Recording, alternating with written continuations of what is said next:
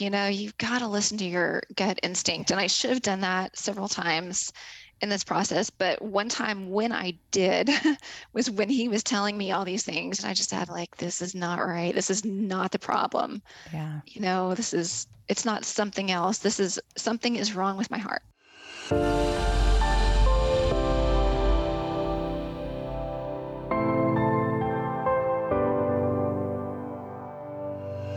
Welcome to Imperfect Heart, a place for you to join me, Jeff Holden, in conversations, discussions, and dialogue about our hearts and the impact myocardial bridges have on them.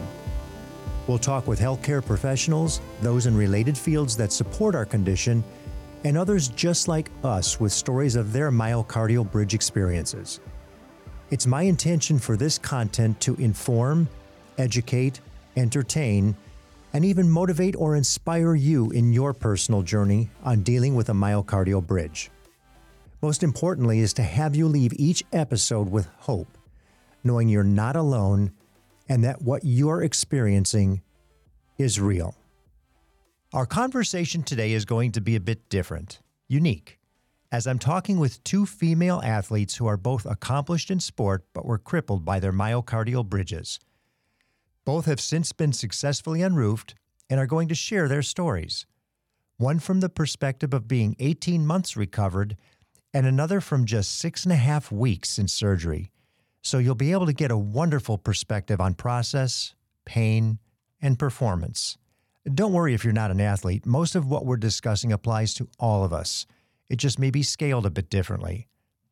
Veronica Thaxton is a mother of 3 children from their late teens to early 20s and works in finance for a medical technology company.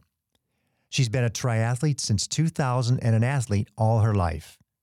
She was diagnosed with a myocardial bridge in 2021 and was finally able to get all the pieces together for her surgery this year, 2023, in February, barely 7 weeks ago. Veronica resides in Texas. My second guest is Sarah Miller. She's the mother of 2 daughters in their 20s, is a staffing manager for Intel, and is an avid runner, marathoner, and self-proclaimed gym rat. She was diagnosed with hypertrophic cardiomyopathy and a myocardial bridge at the age of 48. Sarah had her unroofing completed in August of 2021, about 18 months ago. She lives in Folsom, California, with her husband. We're going to have a 2-part episode to cover first their process of identification and diagnosis, and then secondly, to discuss post-surgery and recovery. I am so looking forward to their stories. Veronica, welcome to Imperfect Heart, and Sarah, welcome to Imperfect Heart.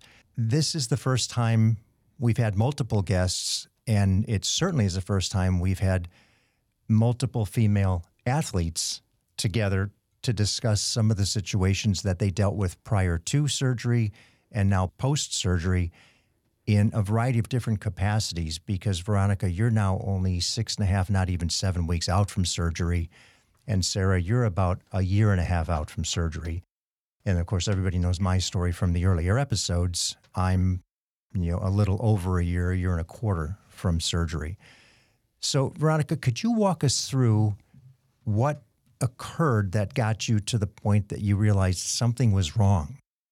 Yeah, I have been, like you said, I've been an athlete and been an athlete for most of my life. I've been a triathlete since 2000. And beginning of 2021, I was training for an ultra, for a race, so just a run. And so I started the year, with some pretty heavy training, went straight from that and training for a half Ironman, and completed that in June, and then straight into training for half Ironman World Championships in September. And beginning of August 2021, I started having some left side chest pain. Nothing too significant, I wouldn't say, but I certainly noticed it, just sharp shooting pains that would come and go. Those lasted for a couple of weeks. And I thought I was about due for a checkup with my internist, get some blood work done. And, always am real careful when I'm training, especially at a high level anyway, to have that monitored and tracked. And saw my internist about 3 weeks into August and told him of this chest pain I was having. And That same day, it started, well, in addition to the chest pain that really wasn't too worrisome at the time, I started having some just pressure on the left side of my chest. Hadn't experienced it before. Still hard to describe, more than just like someone pushing in on your chest. Just a very strange sensation. Hadn't experienced it. My training didn't feel as good. And of course, as an athlete, you think, well, how's my nutrition? How's my hydration? Why am I so tired? Am I sleeping? Am I overtraining? All these questions that athletes ask when their performance isn't where it should be. And, couldn't figure anything out. But that day that I got the chest pressure, I thought, oh man, something is not right. But the visit to my internist didn't really go very well. And I know a lot of people share the same story. He told me what many others have heard. It's all in your head. Mm-hmm. It's some anxiety. And he told me that because he too was a triathlete. And, he had known me for years and said, well, you're healthy. And he ordered a chest x-ray and he did the EKG and calcium scoring CT. All of that was fine. So you're fit as a fiddle. Your stress is probably too high. I know your job is busy. It must be in your head and stress and anxiety. And, I just couldn't accept that. It didn't, I've got a busy job. I didn't feel like it was taking a toll on me mentally, though, or physically, and didn't really know what to do next, but left there thinking, all right, maybe I need some sleep and this feeling will go away. And from the end of October till September 9th, I was just able to do less and less until I could barely go for a walk. So I came from training at a high level for a half Ironman to barely being able to walk. Came home one day from a walk with just the classic heart attack symptoms, chest pain radiating up my neck and down my arm and unable to walk and hard to breathe. So called my friend who's a nurse and she said, go to the ER. What are you even doing? So I went and, you get the same thing there, a chest x-ray, an EKG, and another CT. And on the CT at the ER, they said that, well, we think there might be something there. It's inconclusive for blockages, so we think you need a heart cath. So I did that on the next day on September 10th. So this is all, just 3 or 4 weeks from nothing to really bad. Mm-hmm. And the heart cath said, well, your arteries look fine, but you've got a myocardial bridge. And I said, okay, so what do I do? And they said nothing. They said these are common, they're benign, and sent me home the next day with just a prescription for a calcium channel blocker and a statin, which I didn't need. Mm-hmm. And when I said, well, when can I run? They said, oh, well, give it a week, you'll be fine. And they just clearly didn't know what to do with me. I'm young and fit and healthy. And the whole 2 days I was there were people, doctors and nurses, peeking in the window to look at this athlete who had this heart thing going on. And they still just, shrugged their shoulders and said, all right, thanks for stopping by. You'll be fine. Went home. Over the next couple of weeks, I started feeling worse. The pressure was intensifying. I was getting more left side chest pain. So I went back to the cardiologist who I had seen in the hospital, and he started treating me for pericarditis. Thought, well, your troponins were elevated and you had some fluid around your heart. Let's treat you for pericarditis. Didn't work. Kept feeling worse, and went back to him a few weeks later. And he said, well, it looks like it may be the bridge, but we should, he'd already told me that you don't stent a bridge. He's done it once in 30 years. It's very risky because the stents can fracture. But at this point, he said, well, it looks like it's your bridge. Maybe we should stent it. So I left and got a second opinion. And for everybody who is listening at this point, they all know they're holding up the double-crossed fingers. No, get another cardiologist. You don't stent a bridge. Absolutely. And there's a lot of talk about that on the Facebook page, which I like. But, I think the first thing probably that we do is when they say you have a myocardial bridge, you Google it. Mm-hmm. So, I found Stanford Googling it, and I read about stenting it and what to do and what not to do. So I thought, no, I'm not going to listen to any more of this. I'm going to get a second opinion. And the second opinion cardiologist, I'm sure others will relate to this too. They get referrals to these great, highly respected, very credentialed and experienced cardiologists, and they can't help them. And that's what I ran into a second time. He told me 3 things. Eventually, after more tests and an MRI to check for pericarditis, he said, well, 3 things. 1, you had something going on, and he was referring to pericarditis, just an explanation for the mysterious pain. You had something going on, you're getting better, and you're just afraid to work out. And I said, really? Because I couldn't walk from the parking lot to the office. And right now, it's just sitting here, my chest hurts and there's pressure and it's hard to breathe. And he told me it was in my head. So, I went home discouraged, and I'm embarrassed and ashamed to say that I started to doubt myself and think, well, maybe this is in my head. Maybe I did have something going on and I've built this up, and maybe I really am afraid to push myself. So I did what any, athlete in denial of having a problem would do. And on my walk the next day, I started to run a little bit, a minute or two at a time, and I'd walk a little bit more, another minute or two at a time. That worked for a couple days. And then the third day I did that, I couldn't walk. Horrible chest pain, horrible pressure. Ended up back in the ER that night. And when they called that cardiologist, he never returned the call. They didn't know what to do with me. I never heard back from him. And I Wow. thought, this is crazy. By this point, it was April. So this started in August 21. By April 22, I was still unable to do anything and just frustrated, not getting better. And so I thought, okay, that's two cardiologists. They don't know what to do with me. Maybe it really is just a bad case of pericarditis that won't heal. But I'm going to go see a congenital heart disease guy and see if it is the bridge or not. And so, I found one in town. He didn't really have experience with these. He'd seen them, of course, but never had a patient symptomatic. And so I told him what was going on, and he said, well, let's do a cardiopulmonary exercise test. Did that in June of 22, and I just couldn't walk. I So got you've gone, worse. if I can interrupt just for a second, from August 21, now you're all the way to June, 7 months, almost 8 months later, 9 months of concern, having Yes, symptoms that even appeared to be heart attack like.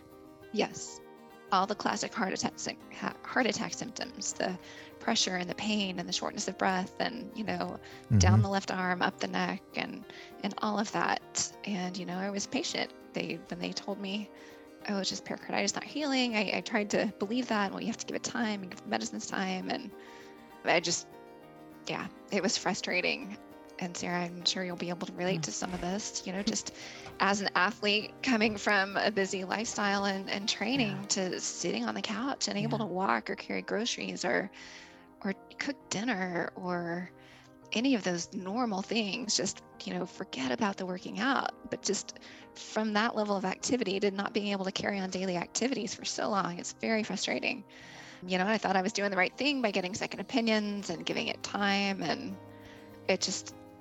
How about your actual doctor? Was he or a woman or a male? But did you continue to go back to them and say, I'm still not feeling well? I did with the initial internist when I went to him first. I did have a follow-up with him, and he said, I think you may need to see a rheumatologist. So I did in November, and I just, I'm talking to the rheumatologist. I never even took a seat. I think he came in talking about how I probably needed to be on some anti-rheumatic drugs. Even though I didn't have symptoms, he was checking me for joint swelling and dry eyes and all of these things, and still telling me that I needed to be on prednisone and hydroxychloroquine. And I just, you've got to listen to your gut instinct. And I should have done that several times in this process. But one time when I did was when he was telling me all these things. And I just had this is not right. This is not the problem. Yeah. It's not something else. Something is wrong with my heart. Yeah. So I didn't go back to that internist for a while, not until I just needed some routine labs done. But part of it too is, and I heard it kind of in your voice when you were talking initially, is we kind of want to hear what they're telling us. It's fine. We can go out and do our things. We're good. It's all in our head. And so we think, okay, then I'll go push harder. And because I can push. Yeah. I'm an athlete. I can push. Yep. If I've gotten in a little funk in my head mentally, I can get out of that. Exactly. Yeah. Yeah. Yep.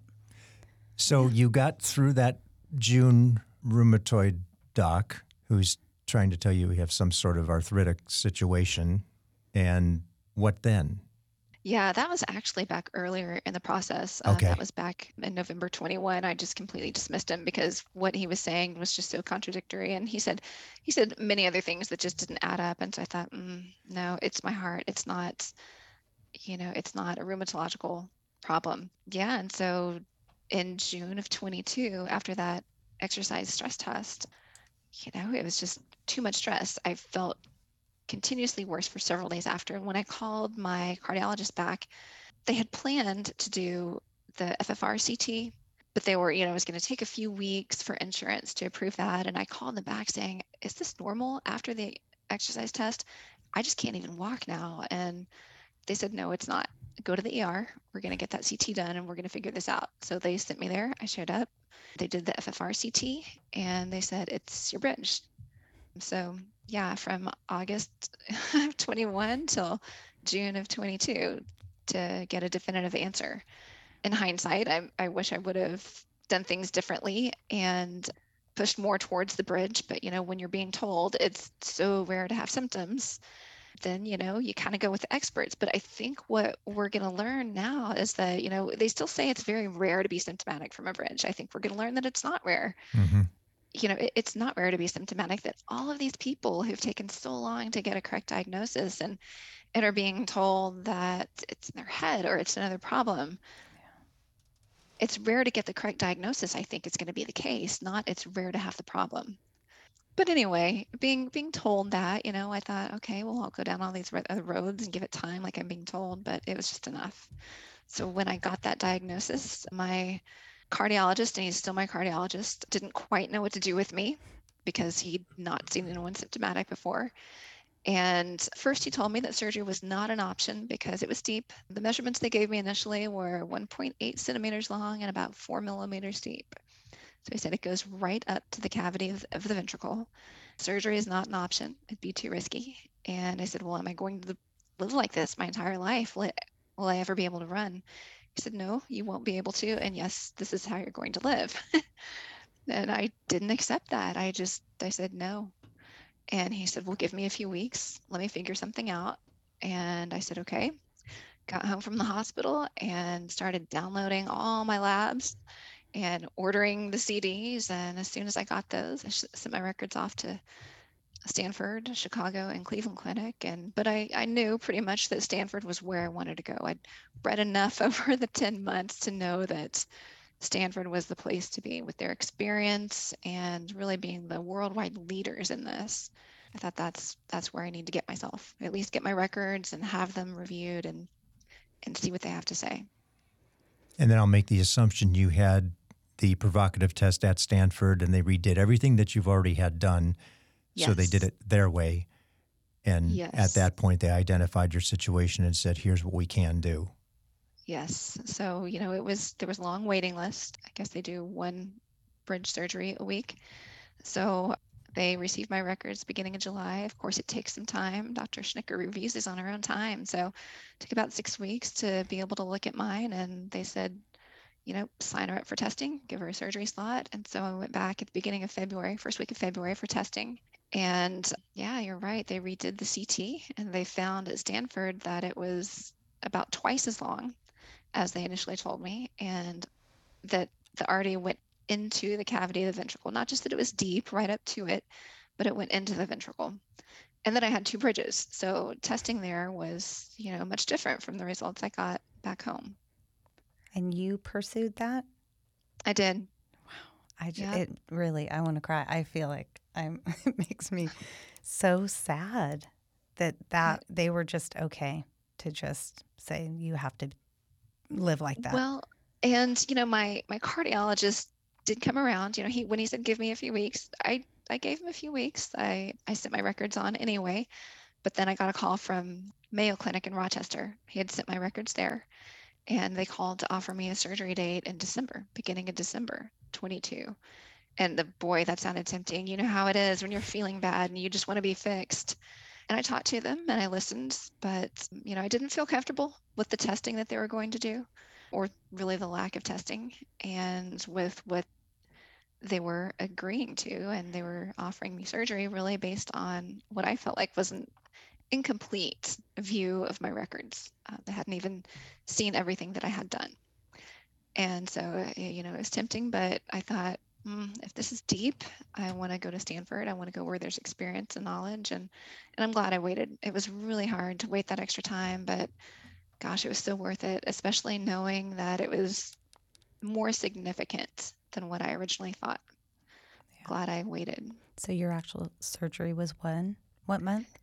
Your 6 weeks? In February, it was scheduled for Valentine's Day. I was Oh, really geez. excited about getting my heart fixed on Valentine's Day. Had my heart broken on Valentine's Day. I've never had my heart fixed on Valentine's Day. But similar to Jeff, I had some pectus excavatum that needed to be corrected in addition to the unroofing. So Dr. Boyd, the day before surgery, said, let's hold off. I want to talk to the thoracic surgeon and the radiologist to get the measurements for the pectus. And so they decided that I did need a correction. So put it off until February 16th. So that was my surgery date. I had the unroofing by Dr. Boyd and the modified Ravitch procedure by Dr. Berry. So And other than the myocardio and the pectus, Excavatum. do you have any other heart conditions? no, Okay. no other heart conditions. That's So it. Sarah's actually teeing it up for a beautiful segue here Okay. because hers is a little bit of a different story in terms of what led her to her actual surgery. So Yeah. go ahead, Sarah. Why don't you start? Okay. And I have a yeah. visual of yours that's just so different. Yeah. And mine started a long time ago. Mine started in 2013. Mine was kind of up and down. I was having issues. I would go to the doctor. They would do tests. Ultimately, they said, it's in your head. They did a stress test. They did multiple tests. And this is 2013. It was 2018, I think. Yeah, that sounds right. Yeah. When I don't know why I'm getting emotional about this. Because my you're here. goodness. Because you're here to tell it. That's why. I actually Just Well, hearing 2013 made me emotional. Just hearing that this journey began for you so long ago. yeah. Yeah, so I went to breathing doctors and cardiologists and between 2013 and 2018, stress tests, and finally the breathing tests I did, the doctor looked at me and said, your next stop needs to be at the psychologist. And I jokingly, but not jokingly, again, I pushed. I said, okay, well, I'm going to prove them wrong. I'm going to push harder. I'm going to train longer. I'm going to, all of the things that we do. And in 2019, I went out for a run and I knew I was not feeling well. I started up Costco Hill, and it's a pretty significant hill in our area. And I thought, oh, I'm just tired. I've been traveling. I feel like I'm going to faint. I feel heavy. My chest is really heavy. I started feeling like, ooh, I need to maybe go to the bathroom, just all of these feelings. And so I said to my friend who was running with me, I'm going to jump into this outhouse really quick. And she said, okay. And next thing I know, I'm outside the outhouse on the ground, waking up. And I had completely passed out, hit my head, and had to be taken to the hospital in an ambulance. There, we get to the emergency room, and I have a concussion, and I'm clearly having some heart pain, and my whole left side is heavy. It's tingly, and the doctor comes in and says, "So you've had a heart attack, and we're keeping you," and walks out of the room. And my husband and I are sitting there, and we look at each other, and I'm like, "There's no way, there's no way I've had a heart attack."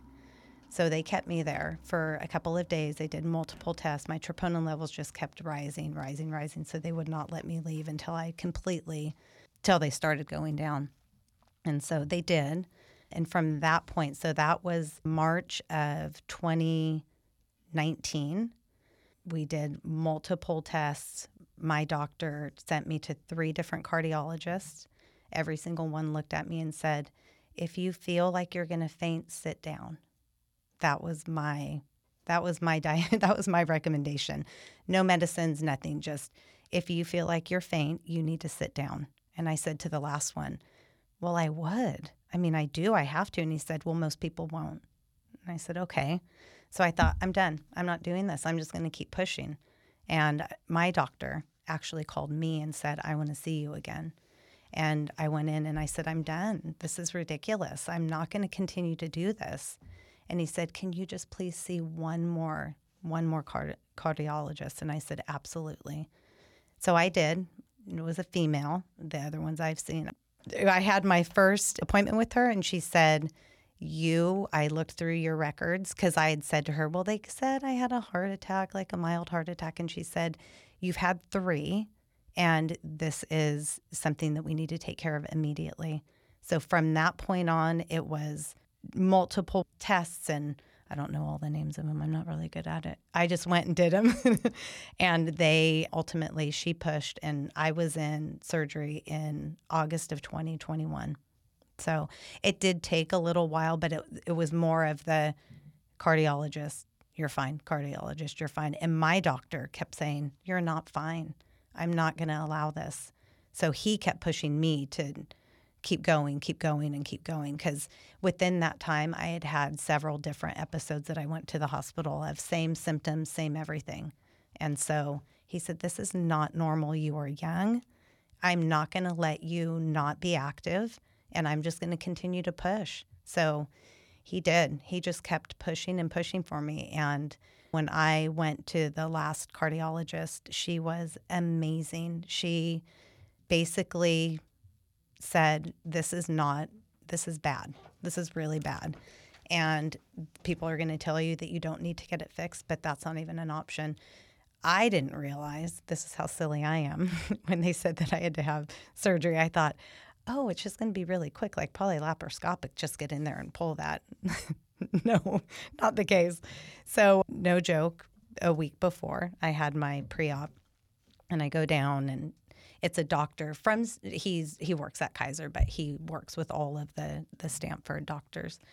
And so I had to go for my pre-op, and the nurse was telling us, this is what we do. This is your process. And he said, do you have any, questions for me? And I said, so because you don't have to do like full heart surgery, it's probably pretty quick recovery.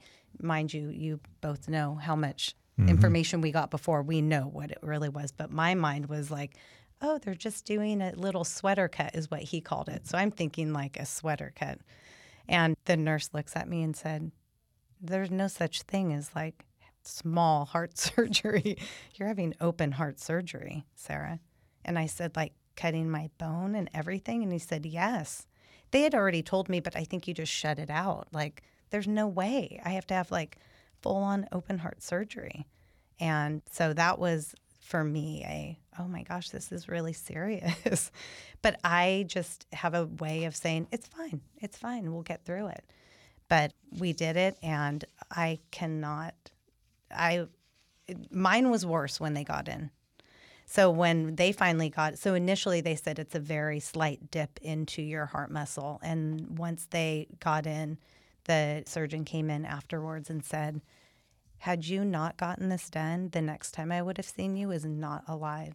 It had been not enough that they had to do a bypass. They were thinking they might have had to take an artery from another part of my body and put it in. But he said it was way deeper than we thought it was, and it was definitely deteriorating. So yours went really quick. It sounds like you had it. Yours kind of was the same thing, Jeff, right? Is it faster than Veronica's? Yeah. And mine was over 2013 to my first episode was 2019. And from that point, it went pretty quickly. Like I went from running, 5 miles at a certain pace to I couldn't even run 3 steps without my heart rate getting to 220. So, but again, mine wasn't as like I could still move and do things. I was just exhausted. Mine was more tired than it was like I could breathe. I could do all of that. But if I got super active, my whole left side would go numb, my neck, my jaw, I would feel like I was going to throw up. So, but I could continue to do it. I wasn't so exhausted where like some people can't even, it sounds like you couldn't even walk from one place to another. No, and it just, oh gosh, it hurts me to hear how long you suffered with that from 2013 to 2018, 6 years. 2019. And, but I can also relate to that. I was a little more severe in the when it hit me, and I declined rapidly and was able to do much of anything. Yeah. But I can so relate to, if you can still get through the rest of your daily activities and you can do, you're just a little more limited when you're pushing yourself. I can totally see this taking forever to finally get something done. It's like, well, I'm pretty fine most of the time. Mm-hmm. When I'm not, I'm not. But when I'm okay, I'm okay. And thank goodness you had that doctor who was willing to push you and say, Yeah. no, Yeah. we're not stopping. There's something wrong. I think that's amazing. And you've got a really good one. That's Yeah. great. And Well, I think the other thing, oh, go ahead. I was going to say for you, Sarah, an identification that you actually had 3 heart attacks. Yeah. Yeah. By the time they got to your final diagnosis, that's not good. Yeah. Not good at all. No. And I think there was, I don't know how you both felt, but there was guilt for me as well because I thought, am I doing this to run? So I asked my cardiologist, am I doing this to run? And she said, absolutely, you are. You're doing this to live, and your living is this level. So yes, you are doing it, and you should not feel guilty about that. And no other doctor should ever say to you, we're not doing it so you can run.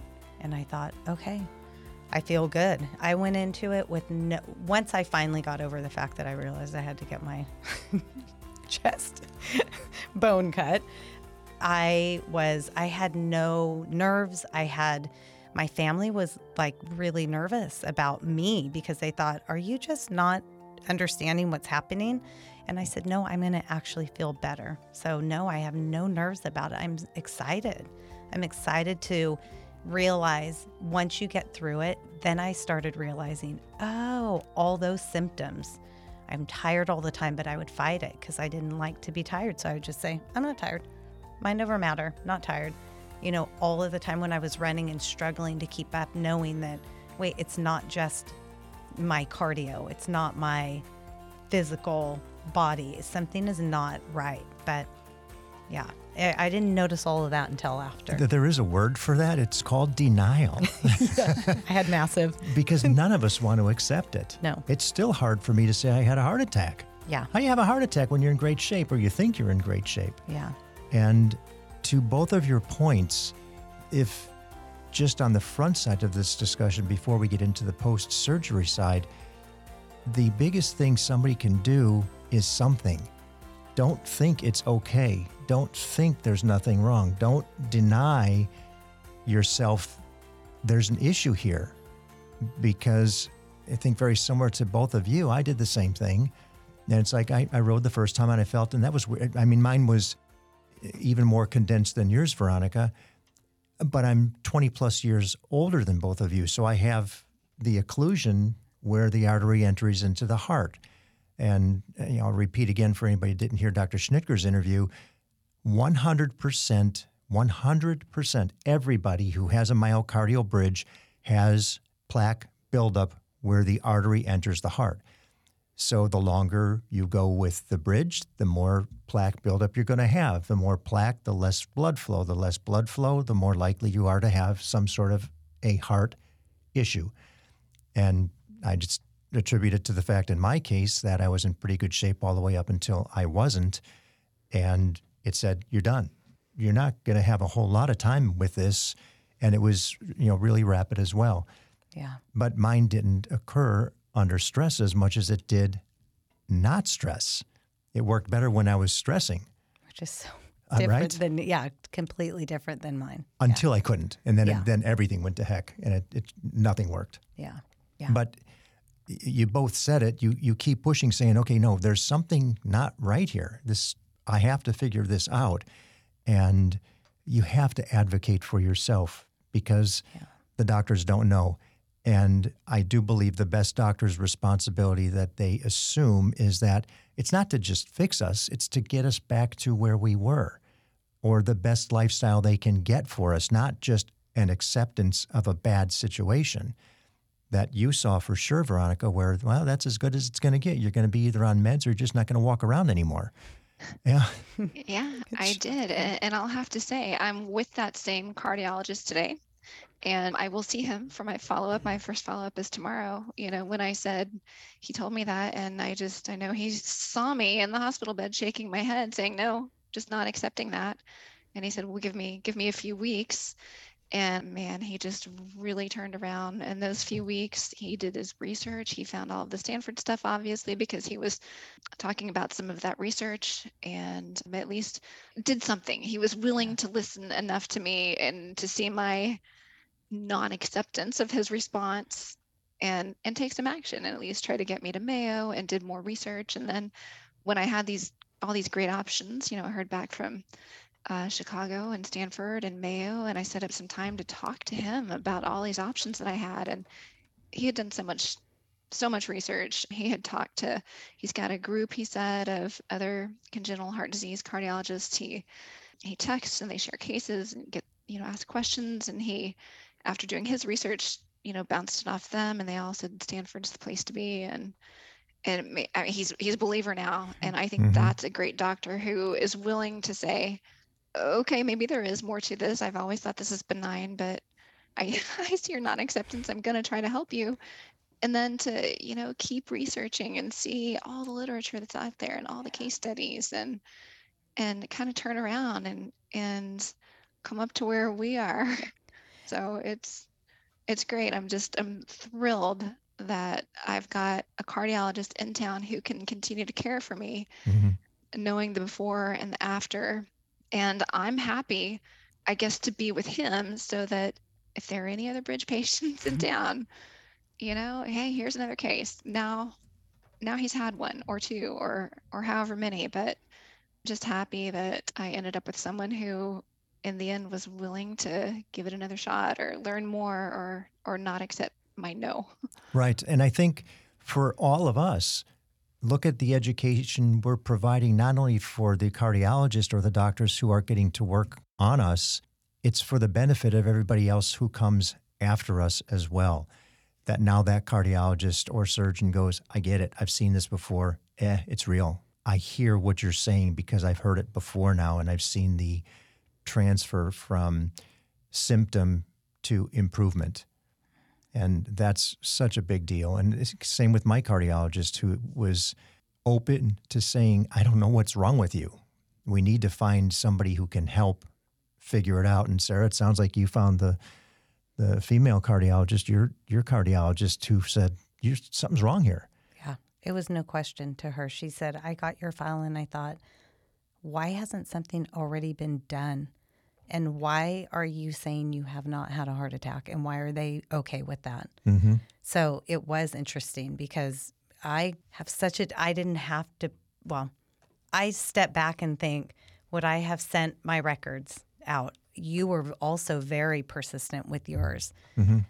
My doctor was persistent with me. And I don't know if I was in denial, definitely. I mean, obviously, they tell me I'm going to have open heart surgery, and I know what it is, but I don't even allow myself to understand until I'm sitting in front of the nurse telling me. But yeah, once she said that to me, it was like, wow, okay, at that point, she advocated for me from that point on. And I'm very, very fortunate because I don't know if I would have done that for myself until it was too late, which is sad. But it's hard to admit. It's hard to say this is what it is. But I also have another condition that I was born with, and I'm fortunate of where it's at. It's hypertrophic cardiomyopathy. So mine's at the tip of my heart, and they don't think when they went in to do surgery, they don't think that was part of it. They looked at it and said, I think we're good. They did some tests when they were in there, said they might have to do more surgery if they felt like it was bad. They were able to do like a function type of test to see, I guess technically it's a part of my heart that's dead. But that was not effective, but that also scared her when she saw that as well. So she actually was the one that found that. She found that because she ordered an MRI of my heart, and some special MRI that showed angles that typically would not typically show or be shaded. Mhm. And so she was so thorough. I'm indebted to her and my actual primary doctor, just because they were the ones that said, this is not okay. And anybody who has said anything up to this point, we are disappointed. And yeah. Let's transition now from what got us to our surgery to where we are today. This is a perfect point to push pause as we shift from diagnostics to the steps in the process post-surgery. If you prefer, you can continue to listen to Veronica and Sarah sharing their experiences immediately by simply going to episode 6. Otherwise, we're there when you're ready to hear the next steps in the journey. Thank you for listening to Imperfect Heart. It's my hope that this information helped in some way to improve your situation or will help you better understand this condition. More importantly, that it gives you hope through stories that there is help and you most certainly are not alone. If you've been diagnosed with a myocardial bridge, please be sure to join the private Facebook group, Myocardial Bridge Support Group. For more information about our program or to reach me directly, visit the website, myimperfectheart.com. If you like what you heard today, please give a positive review, thumbs up, high five, or whatever your app likes. And be sure to share with everyone important to you so they understand what it is you're dealing with. Please subscribe as well. Welcome each day with gratitude and positivity.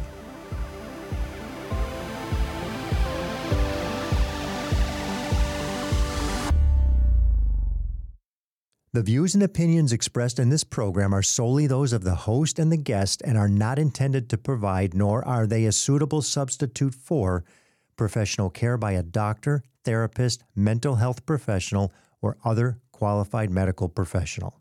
Imperfect Heart is a production of Hear Me Now Studio.